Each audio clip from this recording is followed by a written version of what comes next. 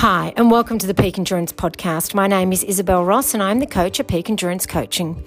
Episode 69 is an interview with Bernadette Dornham. Bern has a background of triathlon and Ironman, but then began competing more and more in adventure racing and multisport after racing the Hawaiian Ironman World Championships in 2015. Her adventure racing team, Thunderbolt AR, were undefeated in the inaugural 4-round National Series in 2017 and made the top 10 in the Adventure Racing World Series ranking. While expedition racing takes up most of her time and leave from work, often racing non-stop for 5+ days, she still manages to combine it with the odd Ironman, on or off-road triathlon, and always loves a good trail run. Bern is certainly someone who can never say no to a challenge and loves giving anything a go, getting stronger the longer it goes and the more sports or activities that are involved. Like adventure racing, running can take you many places, both mentally and physically. But if you have injuries or niggles ruining your enjoyment of running and hindering your performance, it's hard to be motivated to get out the door. If this is the case for you, come in and see the specialists at Health and High Performance, where they utilise the latest in technology and experience to help you achieve the results you want and are capable of. So head to healthhp.com.au/run or find them on Instagram, Health High Performance. There's no doubt about it, these are strange times we are living through. Running gives our lives structure and focus. I provide personalised online coaching with regular coach contact. If you need an individualised plan, email me, isabel@peakendurancecoaching.com.au to get started. Please don't forget to make time to rate, review and share the podcast. Subscribing helps as well. All these things help to get the podcast up in the ratings, which helps me to get top names onto the podcast. You can also go to my YouTube channel under my name, Isabel Ross, to see the video recordings of this and other podcasts. Enjoy the interview with Bern.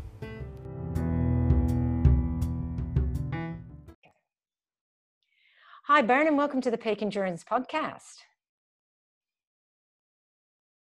Thank you. Thanks for having me. No worries. Can you tell the listeners of the podcast a bit about yourself, your sporting background, and how you got into adventure racing? Well, probably I've always been quite sporty, and growing up just did lots and lots of sport, any school sport that was offered, and lots of sport after school, tennis, athletics, netball, baseball, touch rugby, lots of running.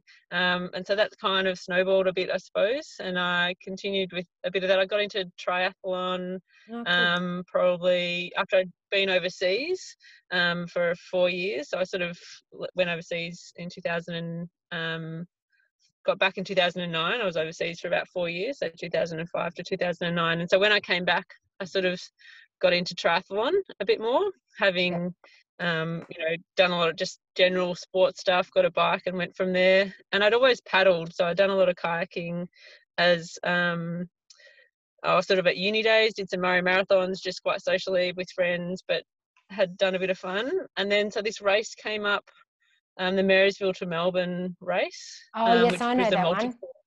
Yeah, it was awesome. It was amazing, like run by Rapid Ascent. They did a really good job. And so it was like a trail run. So awesome. I love running on trails.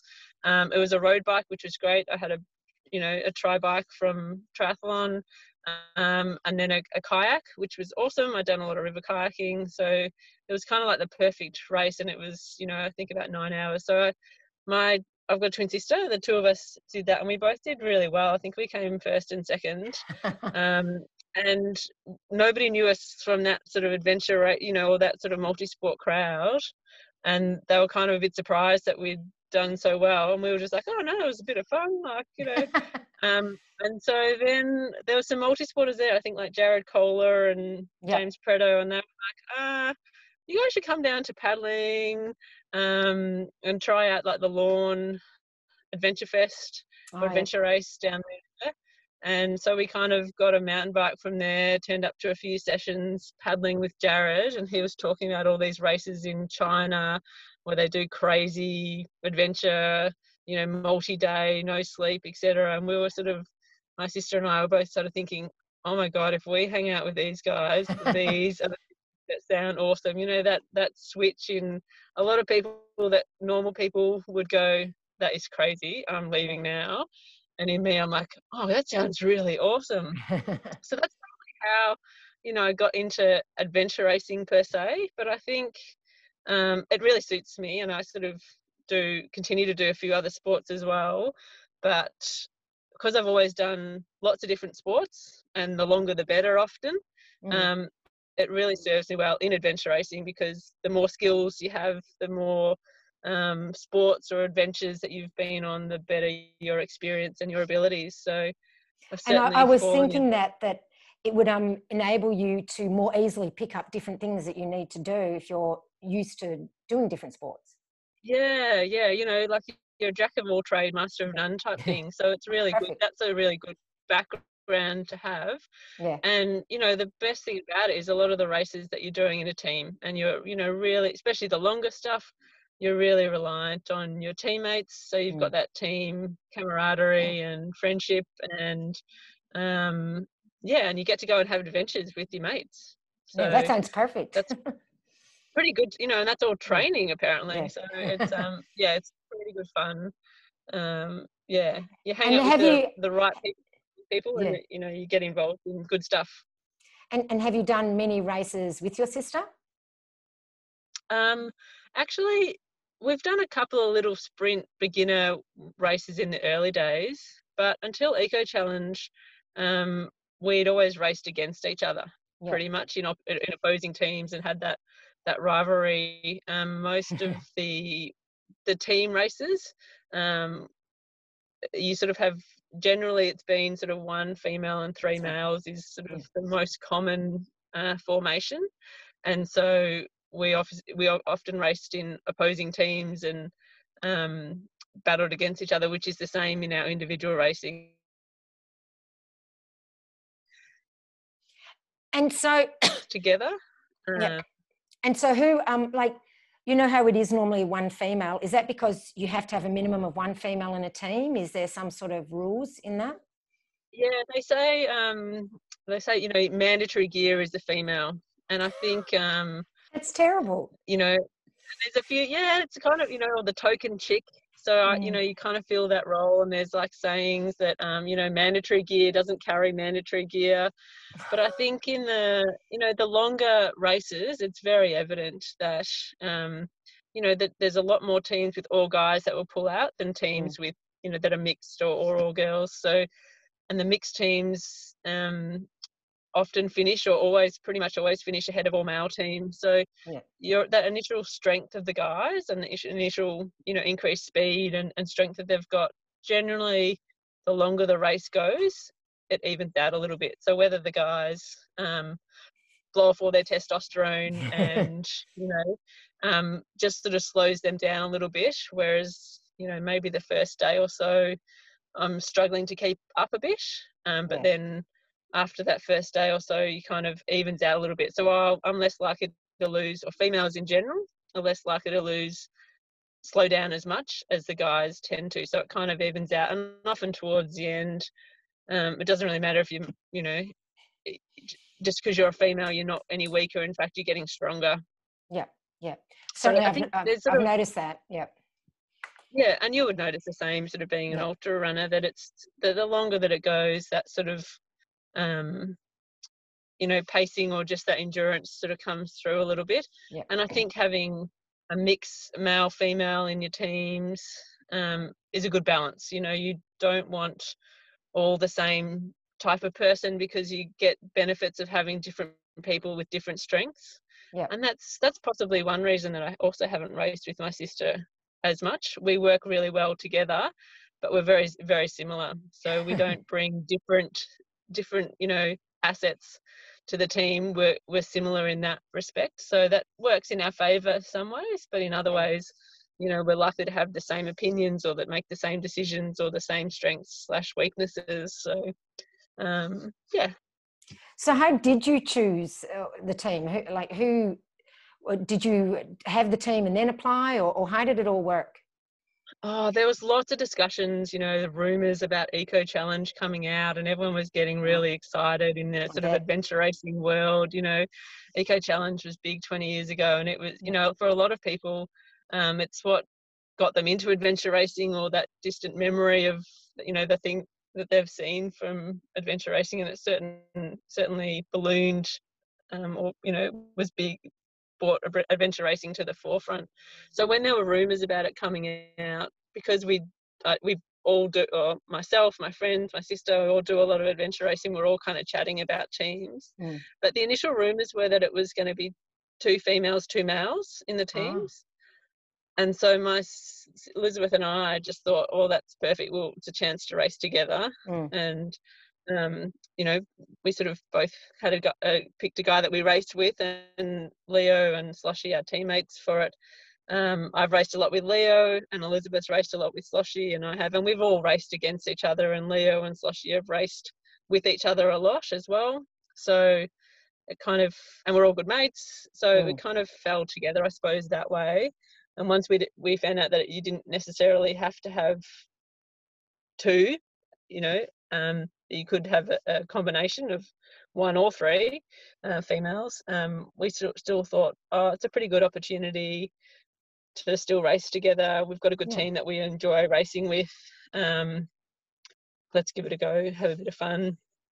Yeah, use the twin angle perhaps to try to get a spot, because I think, you know, you need to have a little hook of something to get in. And Rob, who you've spoken to, you know, he was racing with his wife, so not only is Rob's team, you know, one of the top national teams, as well as our team. You know, we all race for the top step of the podium in the national series and in the World Cup, you know, World Series races.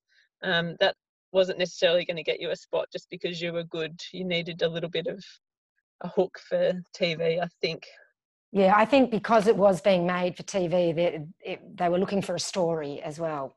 Yeah, they're definitely, you know, it's not just an application for a race. They're casting as well.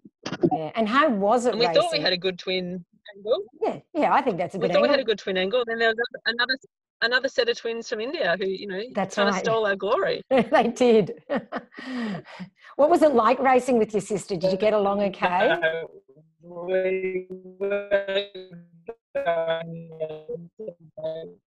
Well, sorry, you're just breaking up a bit. What was that? Yeah, we were sort of like we get on really well most of the time. That's good. We from time to time, but that lasts, you know, 30 seconds and then it's forgotten. But you never know, certainly in an adventure race day, you know, 5-6 days with minimal sleep down the track, how you're going to go. So the guys were a little pre-warned that they might have to play referee, but actually it was fine. We you know, probably needed to do more for some drama for the cameras, but we raced well together. And like I said, we're all, the 4 of us, and even our assistant crew member, were great friends. So we just kind of had a ball racing together. That's awesome. That's really good. And how did you designate the different roles and responsibilities in the team? I suppose we were really lucky in that because we've raced a lot with each other and together, they kind of just naturally fell into place, and we all really work well together. I think, you know, Sloshy or Dave and Leo are both very strong navigators, so they took the maps for sure. Liz and I can nav, but not at the pace that we can sort of race at. So they were the main ones that looked at the maps. But most of the decisions on strategy were kind of discussed sort of as a team, and just, I suppose it wasn't one sort of person making decisions. It was kind of just happened as a team. And, you know, we might be better at a little bit of organisation, but the guys, you know, might be better at some other things. So we were really lucky that a lot of the roles didn't have to be discussed or worked out. It kind of, because we've raced with and around each other, and they change throughout the legs. You know, to start with, someone might be carrying more gear, but then it changes the next day when someone's not feeling so well, and, you know, someone else might start off stronger paddling or on the bike, but it switches around. And so we're a very even team in looking after each other and in strengths, I suppose, which is amazing. Yeah, and that's great that you know that you can fall back on each other. How long did it take you in total? 7 days, I think. We finished 100 or now you're testing, I think 150 hours or something. And how much just sort of finished just going on to the 7th day. And how much sleep did you get in that time? Oh, I haven't actually added up. We actually, it wasn't a lot of sleep for, for someone who's at home or for a normal race and certainly watching. But I think in terms of this type of racing, we actually had a bit more sleep than we would normally get. So the first night when they paused the race, you normally don't sleep that first night. Sorry, the second night. We didn't sleep the first night, but the second night they had to pause the race. We'd got through the gorge, but a lot of teams had got stuck behind us. And so we got a good 6 or 7, 8 hours sleep that second night, which is, awesome. We got stopped at maybe 9 or 10 at night of the second night, which is perfect. You're ready for a sleep then. We were halfway through the Billy leg, which was kind of long and arduous and just doing our heads in more than physically challenging. So it was nice to break that up. It would have been a really long, funky paddle, Billy through the night when you're really wanting to sleep. So that was quite nice. And then the camps, the 4 camps during the race, and the finish was the 5th camp. You had a 90-minute stop minimum. And so even if you weren't using your sleep card, because we had a sleep card where you had to spend, I think you had 5 lots of 3 hours in a transition or a checkpoint. The 90 minutes gave you a chance to do your transition, change your gear, swap, get ready for the next leg, read some maps, plot the map and the course, but then also get a little kip. So I think, we probably got about 6, 7, 8 hours on that second night, maybe the 3rd, 4th night, I think. We might have had, 90 minutes, and then probably a couple of hours actually, and then 2 or 3 other periods where we had sort of 2 hours or so. So it wasn't too bad. And we actually got stopped just before we finished. So we just had the ocean outrigger paddle to go, but the winds had picked up. And so we got there sort of mid-afternoon, but they'd stopped. There were a few teams, 1 or 2 teams stranded on the islands ahead of us. So they weren't letting any other teams going. So we sort of had a full night's and more sleep that last night. So we crossed the finish line relatively fresh, I suppose, in terms of sleep. Still, after 7 days of racing, nothing's could be described as fresh. No, I can't imagine. How do you deal with sleep deprivation anyway? Like when you're racing, because a lot of those things, like from my mind, if I'm not feeling fresh and awake, I'd be hopeless at them. How do you do that? Yeah, and I think sleep deprivation is one of the hardest things for people who haven't done it to consider how to, to really picture how it's done. And you just kind of do it is probably the short story of it. It helps if you've got a team. So if somebody's feeling sleepy or somebody's, you notice they're not talking, you need to talk. You need to keep eating because that keeps you going.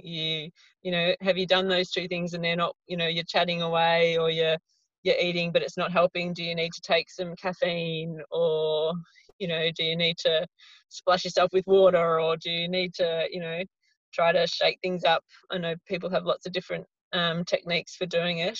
But I think in the end, again, if you've got a really good team around you, you're kind of helping each other out to just keep putting one foot in front of the other. And, we tell a lot of bad jokes. We talk a lot of crap. We retell stories again and again. And, as you're getting more and more sleep deprived, the stories get funnier or weirder regardless. So that's where, after night 2, that's where it gets funky. And, I think it's the first time I did it, the first 24-hour race or the first 48-hour race where you go through the night, because you're kind of always concentrating on different things and what you're doing for the most part.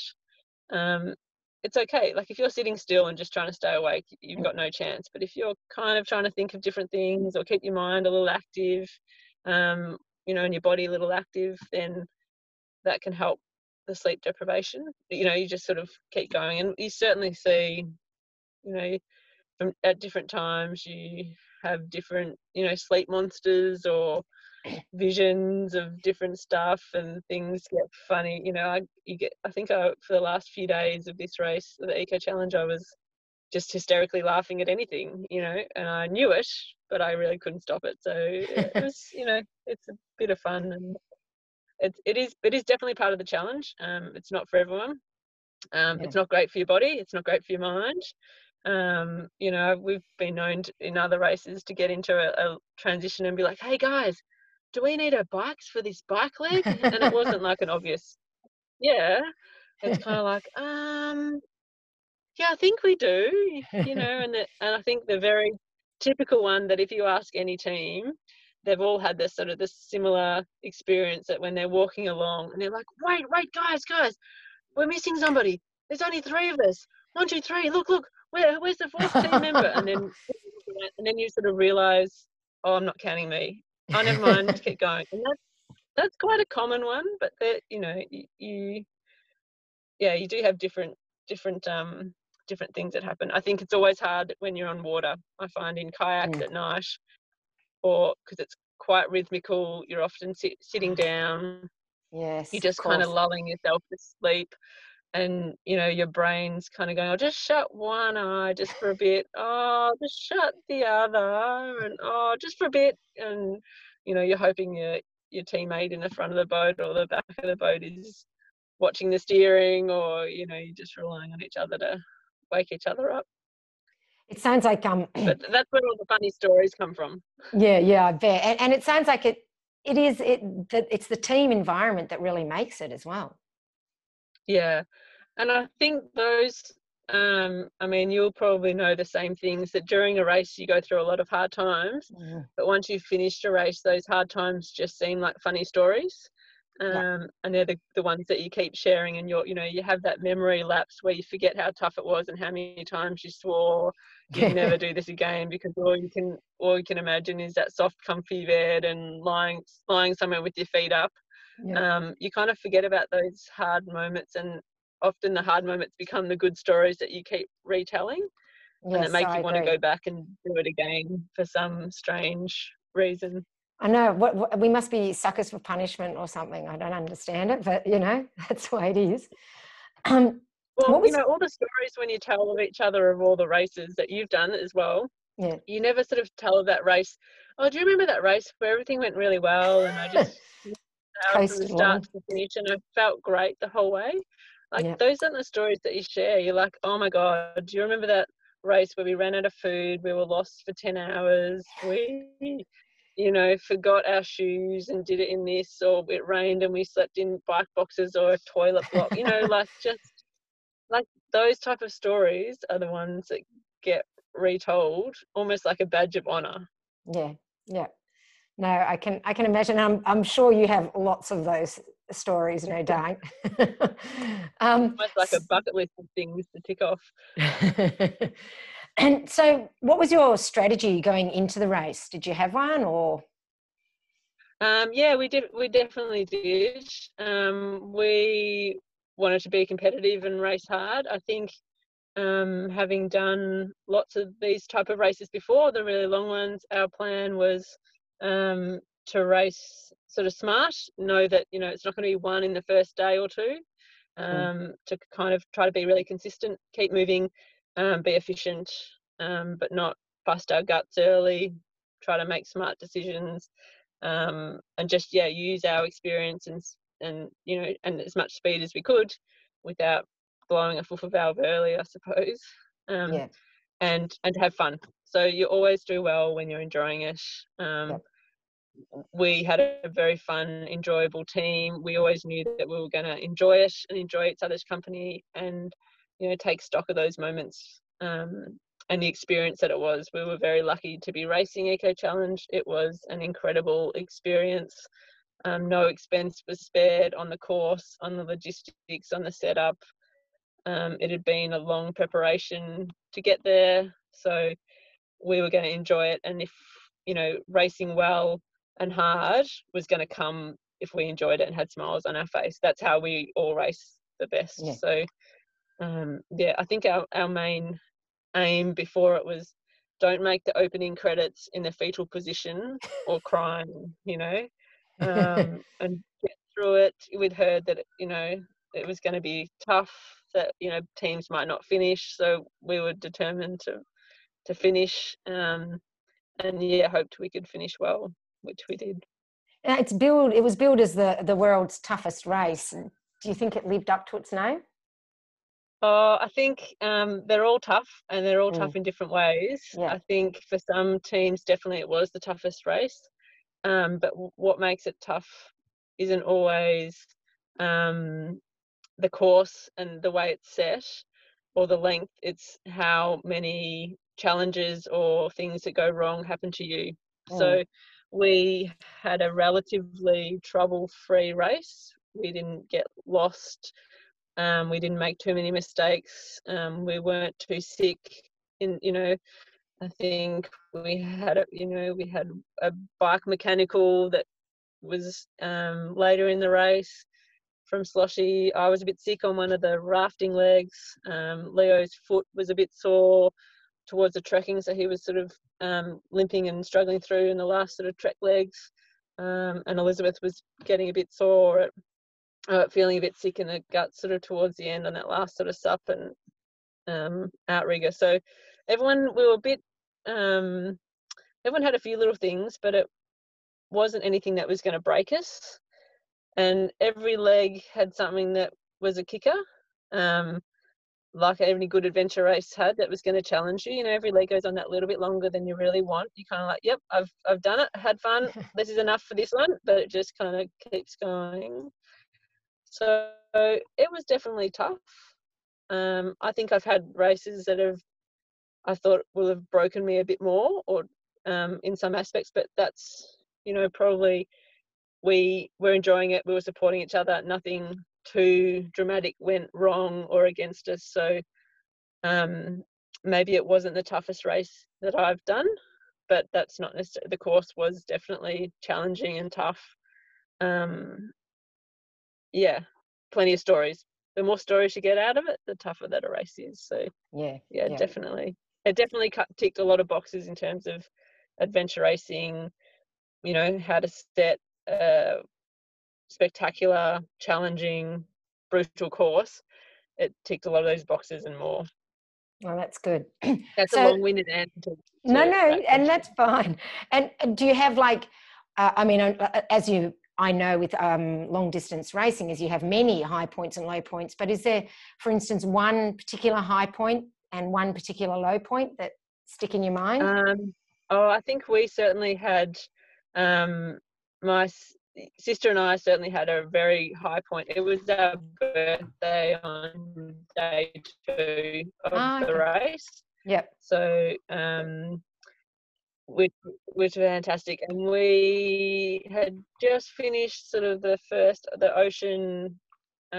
We'd done the trek and then getting onto the sups to go upstream for 50 k's or something. And it's kind of just, the moon was out, it's a very still night. We started supping up this river and it sort of ticked over to midnight and we were both like, oh, happy birthday. Happy birthday. You know, it was pretty special, moonlit night, adventuring day 1 or into day 2 of a fantastic experience, great race with mates. You kind of were like, oh, I wouldn't want to be doing anything else. And that was, you know, racing with your sister then was pretty cool. And being, you know, greeted by our support crew in the TA, you know, singing happy birthday, that was pretty cool, I think. Just a special moment. It kind of made you appreciate and realise how lucky we were to be doing that race, which we knew and we were very grateful and grateful of. But that was probably a pretty good high point.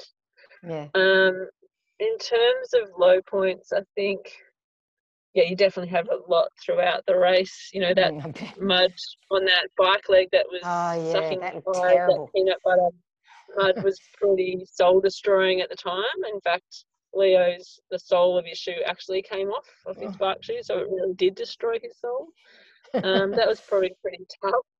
I think even like as we were getting towards the finish, the last little bike to the finish, for some reason all 4 of us had in our minds that it was just like a 30k bike leg pretty much downhill to the sup. So we were like, sweet, this is going to be cruisy.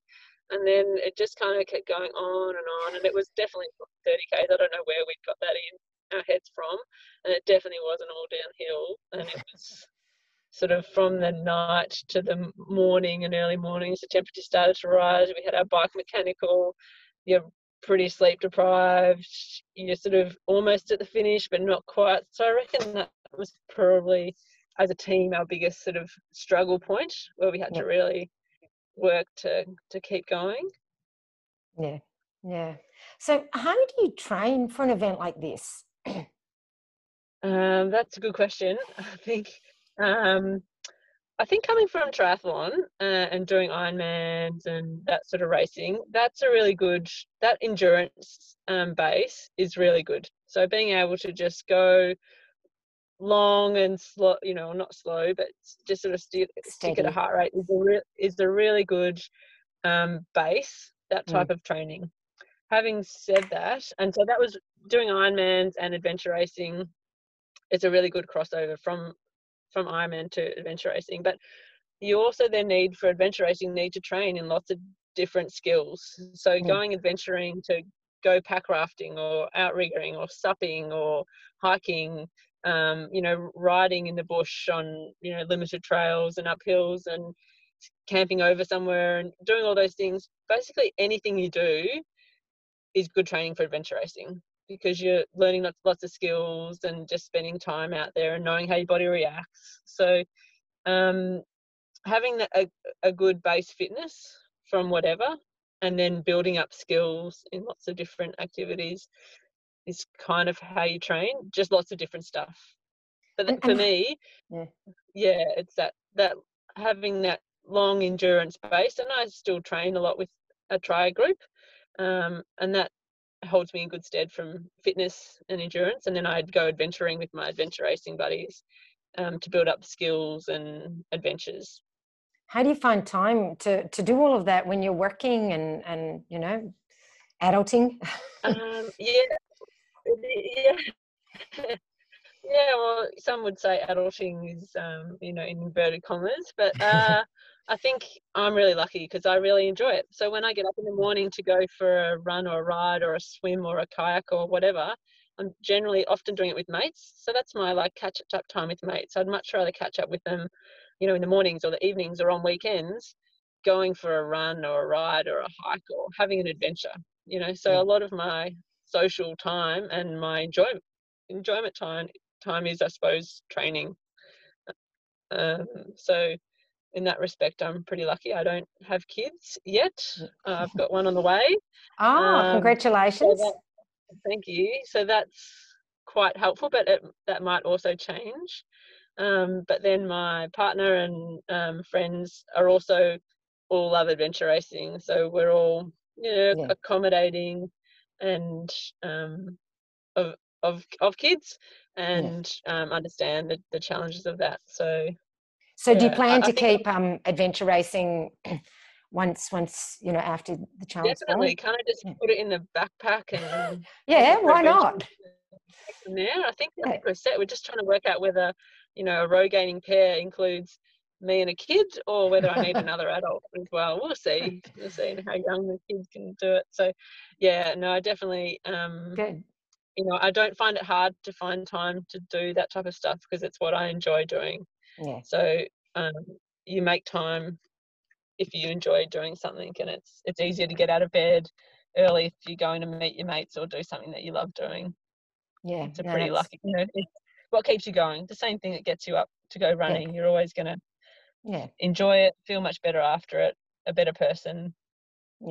So what would you say to someone who has watched this special on Prime and is interested in taking up adventure racing? How would you recommend they get involved? Oh, definitely do it. That would be my first one. I think it's that Eco Challenge is quite extreme. So that's a really long race, lots of different skills that push you to your limit.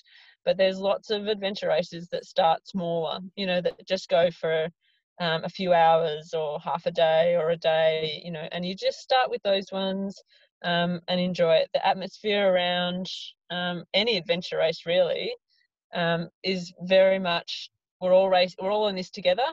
we're all racing the course, so everyone's quite supportive and friendly and helpful. And then after we've raced the course, then we're racing each other. So it's not quite so much, you know, some individual sports or some maybe more sports that are more predictable potentially. It's more about the individual and not so, you know, a bit more serious. But these, you know, races, the shorter races, the sprint series, they're all about having fun, you know, having that good story. And if you get lost, oh, that's all right. That's part of it. That's a good story. Yeah, So, exactly. Yeah. There's, you know, hook up with your local mountain bike or your kayak club or, you know, adventure race. Reach out to some adventure races and they'll point you in the right direction wherever you happen to live. There's always someone to go adventuring. It's a very friendly community, and there's certainly been a lot of interest after Eco Challenge. Oh, I bet. I bet. for races. So there'll be a lot more novices out there. That's great. But there's certainly adventurers that adventure races that cater for that. And that's the beauty of it. You know, you can have beginners racing against very experienced racers in the same race, and you'll, you know, some of them overlap, so you're seeing each other and you're all preparing together. So it's a pretty good sport. Yeah, it does sound good. And I have a few years ago done a couple of those small ones as well, and I just had a blast. So they're really enjoyable. You sort of don't know what to expect, and that's half of the enjoyment of it. Just a different experience, and you can come with any sort of background, and you'll have skills in some area, you know, and you'll partner up with a teammate that's got other skills, so you'll figure it out together. And that's pretty much what adventure racing is, just figure it out how we're going to get there in the best way possible. Yeah. So I was going to ask, have you applied for the Eco Challenge next year? But that might be a bit difficult for you. I don't know when you're due. We've definitely applied. It took us about a millisecond to consider whether we would or not. It'll make a good story if you've just had a baby too. It would, wouldn't it? Yeah, for sure. I think Patagonia, which is where the next Eco Challenge is, like the ultimate. I think there's a race that already runs over in Patagonia, or a couple actually, and it's always been one of those, like, that's on your must-do list. Although all the races that I've seen happen, all I can remember from them is pretty much people riding at a 45-degree angle into a massive headwind with all their clothes on, pretty much moving backwards, you know, while they're pedaling at full speed, or they're, you know, sitting in a pack raft or a kayak in their full dry suit, looking very cold with snow mountains around. So it's tropical races are harsh. I think the skill level for this race will be a lot more testing and not so forgiving. Tropical races have their own challenges for sure. The heat versus cold. But they always bring. So we've definitely signed up. We're excellent. Along with probably half the world now. Yep, I think so. That certainly sparked the interest. So we're just sort of waiting to hear. They've announced a couple of dates. I think with COVID, it's more likely to be later next year, the November one. Yeah, that's what I'm thinking. And that'll suit you better anyway. Well and truly up the racing by then. Yeah. Absolutely. No, so I'll be good to go. And my partner, Mal, he actually also raced Eco Challenge this year. He raced in a Scouts team, the Scouts Australia team. Cool. So we joked and said that if I beat him, we'd have a kid. So I did. And he's applied as well. So we'll see. Oh, cool. We could both be racing again. So would you race? But he's entered in a different team as well? Yeah. He's raced quite a few adventure races as well. We haven't really raced together. Again, apart from some little races, I think, because we've sort of both had the teams that we race with. And I still beat him, so I figure I'll keep doing that. Sounds good to me. have some good rivalry, some different stories to tell each other. I think that's always good. That's great. So did you get to meet Bear Grylls? We did, yeah. We met him a few times. I had a bit of a chat with him sort of at the start of the gorge, and and a couple of times. I think I'd love to see him do an adventure race. Yeah. I think, he'd probably be quite good at it if he had, came along with some races with some people who had a bit of experience as well. I think he'd be able to tough it out a little bit.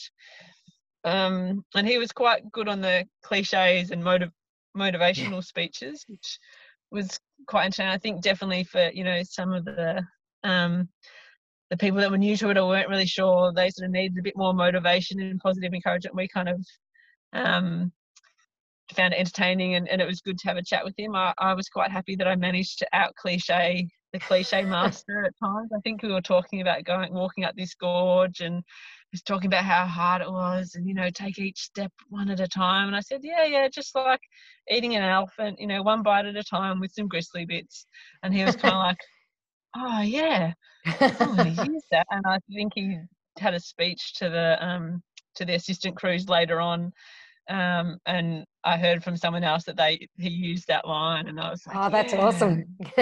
So yeah, but he's certainly, his following and his name has certainly helped bring notoriety to the sport, and a whole different, the adventure racing community is relatively small. It's a niche sport. Yeah.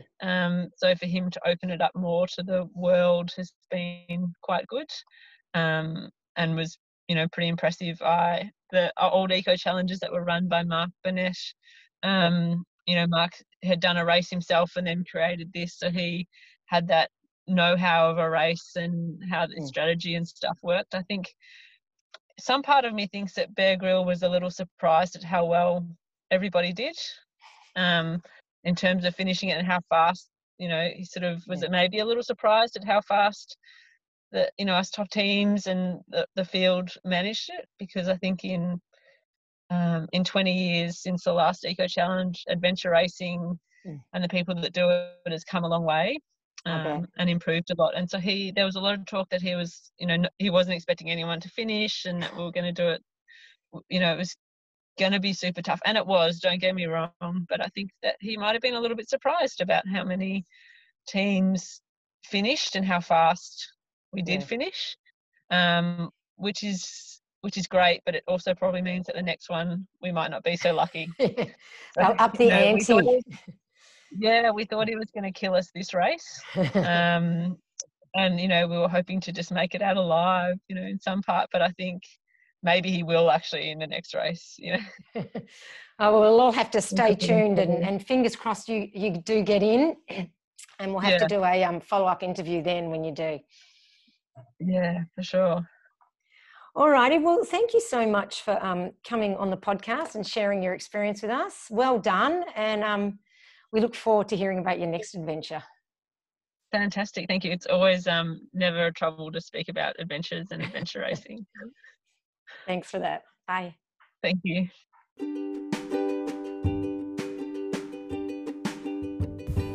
I find it so funny that she said they are sometimes so out of it that they can't remember that they need their mountain bikes for the mountain bike leg.